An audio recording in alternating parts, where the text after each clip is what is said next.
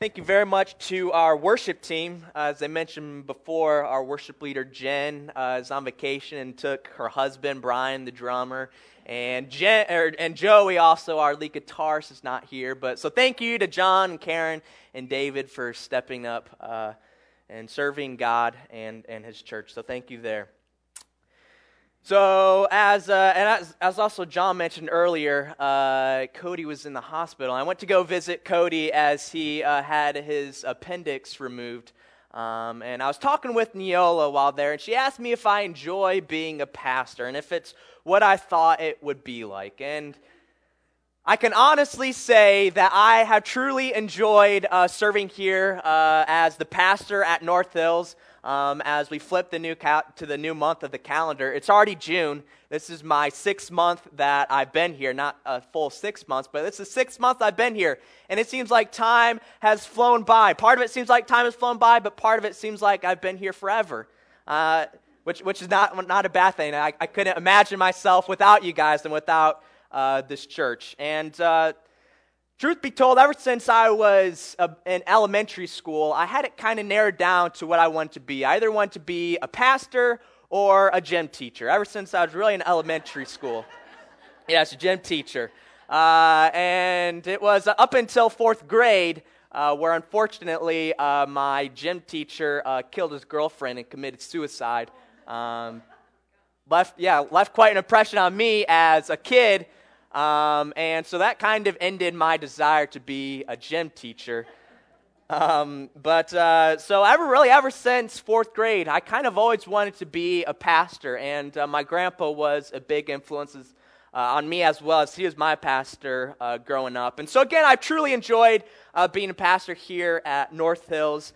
And that's true without even being able to experience the greatest joy yet in being a pastor. In my opinion, the greatest joy in being a pastor, well, in my opinion, is being able to guide someone through the waters of baptism.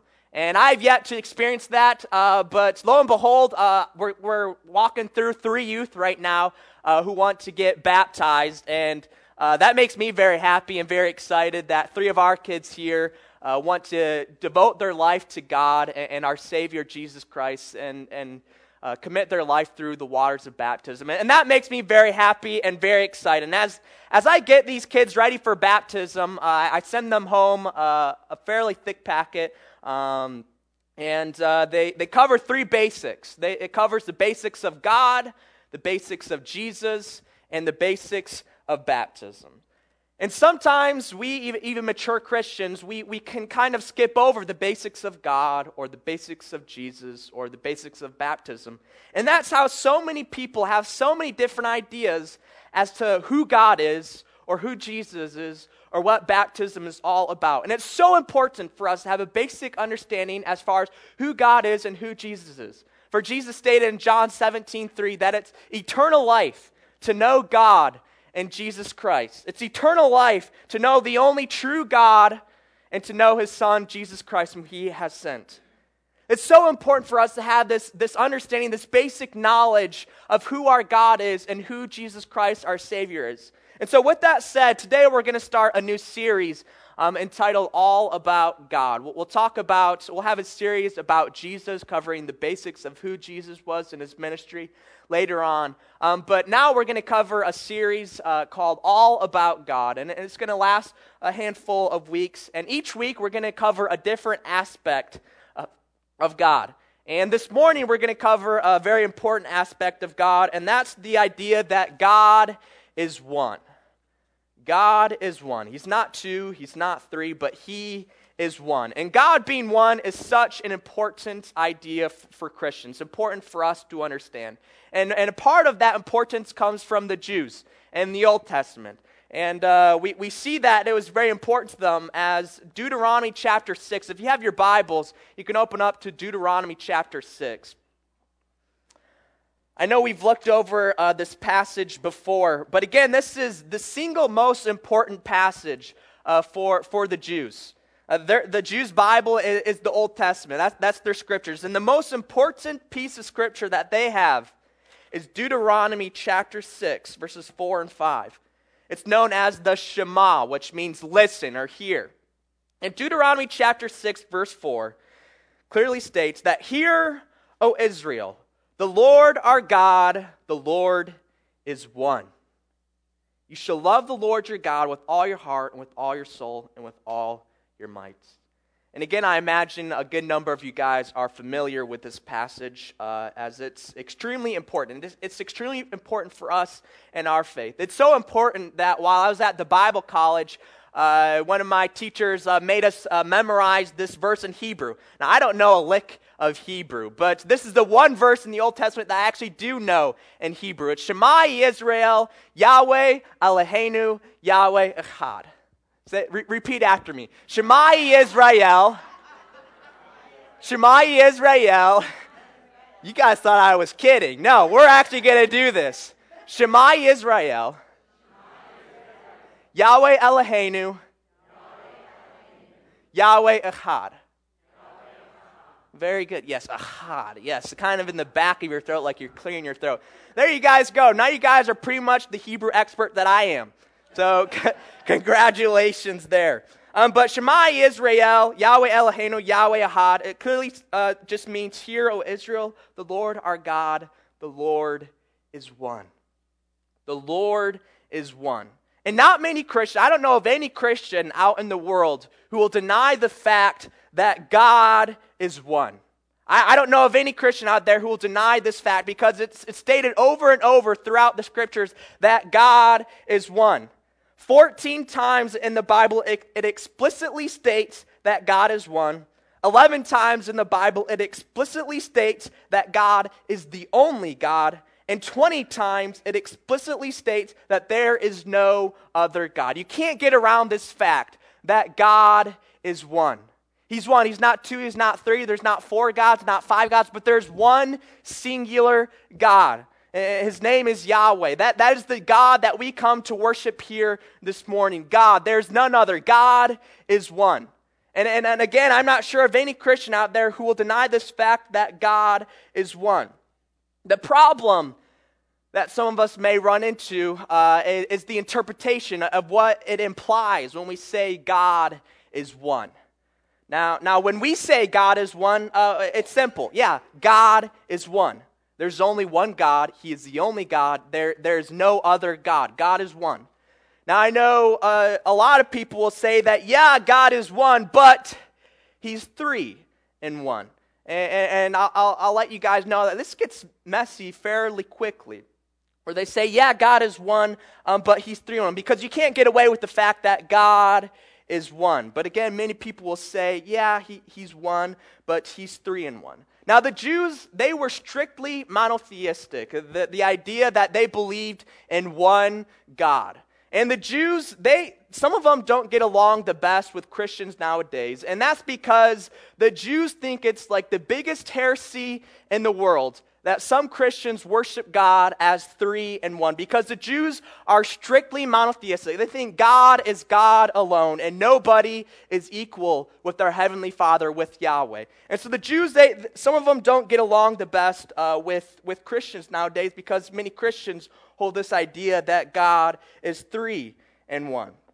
And so we can see Jesus actually confronted a Jew on this passage in Deuteronomy chapter 6, verse 4, where it says, "Hear, O Israel, the Lord our God, the Lord is one." And we can see Jesus' encounter with this in Mark chapter 12. In Mark chapter 12, the second book of the New Testament, here again, Jesus confronting a Jew, and again, a Jew being one who believes that God is one and there's no other equals, there's no other God but Yahweh alone. And in Mark chapter 12, verse 28 through 34, we actually went over this scripture when we went over our relationship status with God, with others, and with ourselves. But we'll read it again in Mark chapter 12, verse 28. It starts, "And one of the scribes came up and heard them disputing with one another, and seeing that he answered them well, asked him, 'Which commandment is the most important of all?'" So again, this scribe or a Jew is coming to Jesus, and he's looking at the whole Old Testament, all these books, and he says, "Jesus, what is the most important commandment out of all of these commandments?" And Jesus answered in verse 29, "The most important is, 'Hear, O Israel, the Lord our God, the Lord is one. And you shall love the Lord your God with all your heart and with all your soul and with all your mind and with all your strength. The second is this: you shall love your neighbor as yourself. There's no other commandment greater than these. So when the scribe asked Jesus, what is the most important commandment? He quotes it directly from the Shema, Deuteronomy chapter 6, verses 4 and 5. He says, "Hear, O Israel, the Lord our God, the Lord is one. And you shall love the Lord your God with all your heart, with all your soul, with all your mind, and with all your strength." Again, Jesus didn't just come up with this idea. He quoted it directly from Deuteronomy chapter 6, verse 4 and 5. And many people, when they think of the greatest commandment, a lot of people can quote, love God with all your heart, soul, mind, and strength. And the second is love your neighbor as yourself. But a lot of people skip over what Jesus said here in verse 29, where he says the most important is, "Hear, O Israel, the Lord our God, the Lord is one." I mean, Jesus includes that in the most important commandment, having this understanding that God is one. That Yahweh is our God, and He is one. There's no other God besides Yahweh. And so many of you guys may be familiar with that, but I want to take notes of the Jews' response to Jesus' answer here, and then Jesus' response to the Jews' response. And so in verse 32, it says, "And the scribe said to him, 'And you are right, teacher. You have truly said that He is one, and there is no other besides Him. And to love Him with all the heart and with all the understanding, with all the strength, and to love one's neighbor as oneself is much more than all whole burnt offerings and sacrifices.'" So again here, Jesus talking to a Jew. And again, Jews, they think the doctrine of the Trinity just the biggest heresy in the world. And so Jesus confronts this Jew about this passage. And this Jew tells Jesus, "You're right, teacher. You're right, Jesus. You're correct in saying that God is one." Now, when the Jew reads this, they understand it as saying God is one, and there's no other God with God. There's nobody else equal with God, for He is one, and there's only one God. That's what the Jew understands when he reads this. And this would have been the perfect time for Jesus to correct the Jews' thinking about this doctrine of God being one. This would have been the perfect time for Jesus to say, God is one, but actually, He's three in one. And actually, I'm part of the Godhead. And I'm equal with our Heavenly Father. That would have been the perfect time for Jesus to clearly demonstrate this doctrine of the Trinity. But here Jesus, he says in verse 34, "And when Jesus saw that he answered wisely, he said to him, 'You are not far from the kingdom of God.' And after that, no one dared to ask him any more questions." Jesus tells this scribe that he is not far from the kingdom, that he answered wisely. He was wise in understanding that God is one, and that it's simple. It's simple when we say God is one, God is one. There's no other being or person or heavenly being that is equal with God, for God is on a pedestal all by Himself. There's no equals with God. There's none other. God is one. He is the only God, and there is no other God. And so again, when we're talking about this important idea and talking about all about God and understanding this aspect of God being one, I don't know of any Christians out there who will deny the fact that God is one. But again, the problem we run into is how people interpret what God being one really means. And so that's what we need to take a look at this morning, as I'm not sure that really any of us will confront religious people in our life who is polytheistic, who believes that there are multiple gods. The main religions of this are Hinduism and Buddhism, and these are more common in people in Asia, like especially in India for Hinduism. Does anybody know a Hindu or a Buddhist? Yeah, I didn't think so, because there's not many of them around here in the United States. We're not going to come in contact with many people there. So that's not really going to be my focus on for this morning message and talking about God being one. But my focus that I want to focus on here this morning is the interpretation or what it implies that God is one. Because again, as I said, no Christian is going to deny the fact that God is one. But many Christians have many different ideas as what that really means of God being one. And so we're going to take a look at this. And we're not even going to mention this morning problems such as, when talking about the Trinity, problems such as God can't die, but Jesus died. God can't be tempted, but Jesus was tempted. The word Trinity never even occurs in the Bible. So there's many problems with that. But people who say that God is three in one, they rely on the fact or the idea that Jesus is equal with God. And that's what I want to take a look at this morning. Is Jesus equal with God? And again, many people may have different ideas as far as if Jesus is equal with God, if he is part of the Godhead. But to help answer this question, I want to look at the words of Jesus himself and look at the thoughts of Jesus himself. So if we have the PowerPoint up there, we're going to go over 5 reasons that show that Jesus is not equal with God from the lips and thoughts of Jesus himself. So we're going to look at 5 reasons as to why Jesus is not equal, and not just going off different people's ideas and thoughts and what they say, but actually looking at what Jesus himself said and seeing that we can base our ideology and doctrines around the words of Jesus himself. And so the first point is that Jesus said, "My Father is greater than I." My Father is greater than I. He said that in John chapter 14 and verse 28. He's talking to his disciple. He says, "My Father is greater than I." And now this is basic mathematics. You can't have something that is greater than something else and be equal at the same time. The number 3 cannot be greater than the number 2 and equal the number 2 at the same time. It's physically impossible to be greater than something and equal to something at the same exact time. And here Jesus says that my Father is greater than I. Jesus clearly states that God is greater than himself. He's not equal with God. Point number 2. Jesus called Yahweh or God, my God, both before and after he was resurrected. And you can see the verses up there.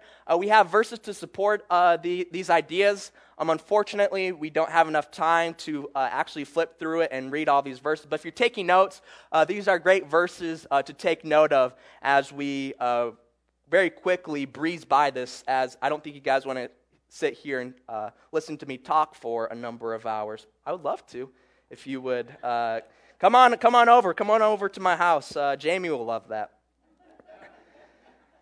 And so Jesus called Yahweh my God both before and after he was resurrected. And calling someone else God, again, puts them above yourself.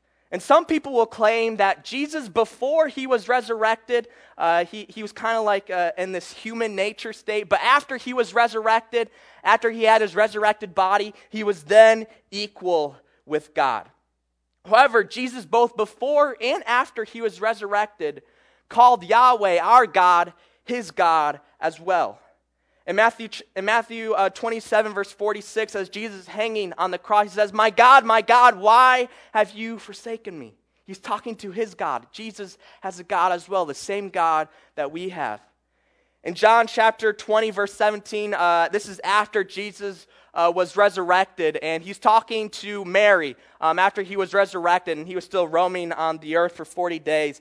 And Mary was clinging to Jesus, and Jesus says, "Why are you clinging on to me? For I have not yet ascended to my Father and your Father, my God and your God." Jesus had the same God and the same Father as Mary, the same God and the same Heavenly Father as we do. Jesus still had a God after he was resurrected. And in Revelation chapter 3, verse 12, we see a vision of John, and 4 times Jesus calls God, my God. My God, yada, yada, yada. My God, yada, yada, yada. My God, yada, yada, yada. My God. 4 times in one verse. 4 times. Jesus, a vision of Jesus in heaven. He says, my God, my God, my God, and my God. He still has a God. And you can't have a God and be equal to them at the same time. Next point number 3. Jesus can do nothing without God. And again, I really am a parent now, and I'm about to parent a child for my very first time in my life. Hopefully not the last. Hopefully first of 6. That's my hope still. But I can't help but think of, I hear people looking. She's not here. Her baby's already causing a fuss for my wife. Shame on you, Bubbles, causing my wife a fit. I shouldn't be shaming my child already. He's not even out of the womb yet, or she. I always do that. I always say he, but it could be a she as well. It's Bubbles. We don't know. But when Bubbles comes out of the womb, he/she will be completely dependent upon Jamie and I to take care of him/herself. It'll be completely dependent upon us. If Jamie and I, if we didn't take care of the baby, then the baby would die of starvation or die of thirst. It's completely dependent upon us. Bubbles will be able to do nothing without the help of Jamie and I. And a similar idea with Jesus. Jesus himself stated that he can do nothing without God. Jesus can do nothing without God. A similar idea as to a baby not being able to do anything without their parents. And we see this in John chapter 5, verse 19 and 30. Jesus said, "Truly, truly, I say to you, the Son can do nothing of his own accord, but only what he sees the Father doing." And again here, Jesus talking to a group of Jews saying, I can do nothing on my own accord, but only what my Father, what my God has told me to do. In John chapter 8, verse 28, Jesus says, "I do nothing on my own authority, but speak just as the Father taught me." John 12:49 says, "I have not spoken on my own authority, but the Father who sent me has himself given me a commandment." Jesus did nothing on his own. The ministry, the preaching that he did, it all came directly from God. As Jesus clearly said in John 5:19 that the Son can do nothing of his own accord. Jesus can do nothing without God. He's a created being just like you and I. He can do nothing without God. Without God, he wouldn't even exist. He wouldn't even exist. He can do nothing without God, just like a baby can do nothing without their parent. The fourth point in talking about how Jesus is probably not equal with God through the lips and thoughts of Jesus himself. Point 4, Jesus recognized the Father as the only God. Jesus himself knew that his Father was the only God, and there was none other. In John chapter 17, verse 3, Jesus says, "It's eternal life that they know you, the only true God, and Jesus Christ whom you have sent." He says, you are the only true God. This is the high priestly prayer where Jesus is praying before the night before he was to be crucified. And Jesus is praying, and he says, this is eternal life for the people to know that you are the only true God. Jesus himself stating that God is the only true God. And he says this again in John chapter 5, verse 44. Jesus recognized that God, that Yahweh, our Heavenly Father, was the only true God. And finally, point 5, Paul states that Jesus did not count equality with God. So after Jesus' ministry, earthly ministry, came to a conclusion, Paul was writing a letter in Philippians. And in Philippians chapter 2, verse 6, Paul's talking about Jesus and say that Jesus did not count equality with God. Jesus did not count equality with God. These are the lips and thoughts of Jesus himself. Jesus saying that he can do nothing without God. Jesus saying that God is the only God. Jesus saying that Yahweh, his heavenly Father, was his God, my God. Jesus saying that the Father is greater than I. It seems pretty clear to me that Jesus was not equal to God. Jesus was not equal to God. This is from the lips of Jesus himself. So we're talking about God being one and what it means. Let's look to the words of Jesus himself. As Jesus himself did not consider to be equal with God. So I wonder why people nowadays are trying to make Jesus equal with God when Jesus himself did not consider to be equal with God. The truth is simple. This word, the Bible that we have, it's not meant to be a message where only the scholars can interpret it and understand it. It's a simple message. It's a simple message. Jesus' followers, they were fishermen. A lot of them were fishermen. They had no education. They couldn't read. This message was meant to be simple. And it is simple. God is one. God is one. When I say I have one Bible up here, that means I have one Bible. Why change the meaning of one when we're talking about God? God is one. God is one. We know what one means. We all know what one means, so why try to confuse the meaning of one when we're talking about God? It's a simple truth. It's simple. It's a simple truth. We say, yes, God is one. And unfortunately, I believe that a lot of Christians say, yes, God is one, but he is three in one. And again, the Jews thought this was the biggest heresy in the world. And Jesus affirmed the Jews' belief in saying that God is one. That God is one. It's simple. God is one. God is one. And for some of us, this may be some new material to help you further understand what you already believe. That's great. Some of you may already have this understanding that God is one and it's simple. And for some of us, this idea of God being one and not three in one may be a total new idea that you never once thought about, because a lot of Christians out there, they have no idea. They have no idea that people are out there preaching that God is one, and that's it. That it's simple. It's a simple truth.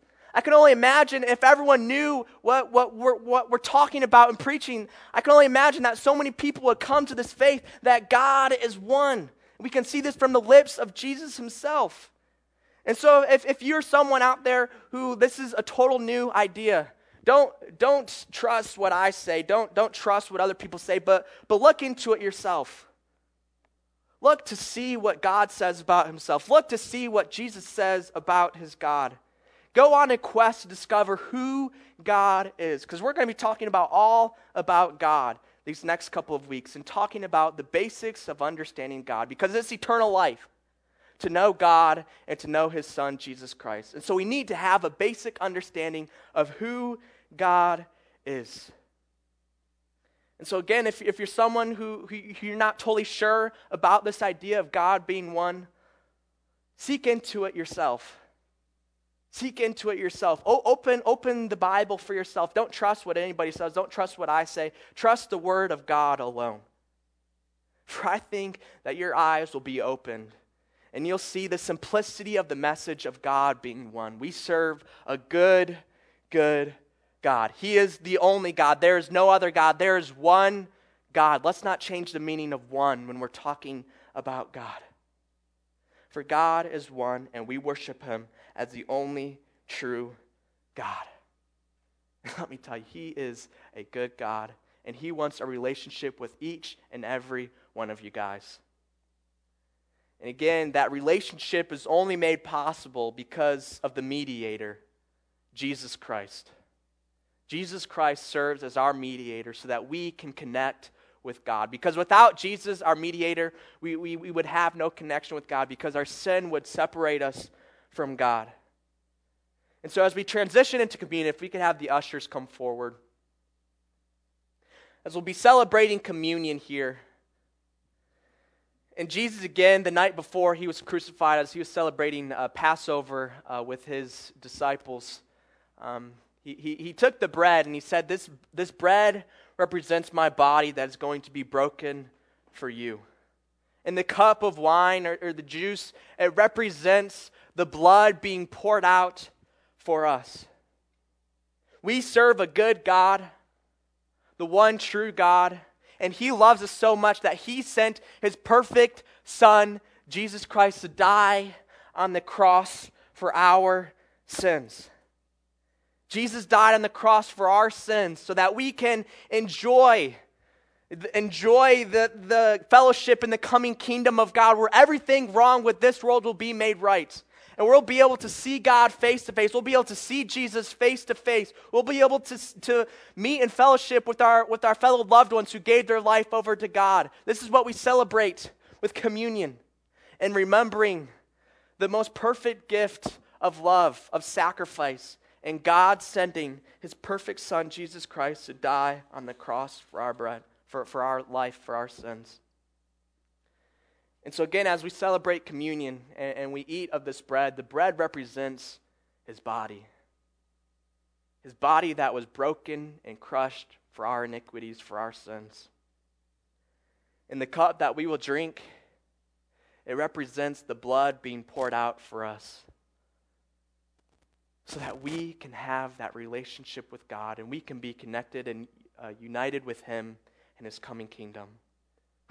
We have an awesome faith, an awesome God, the only true God who loves us and sent his Son, the perfect Son, the one mediator between us and God, Jesus Christ himself.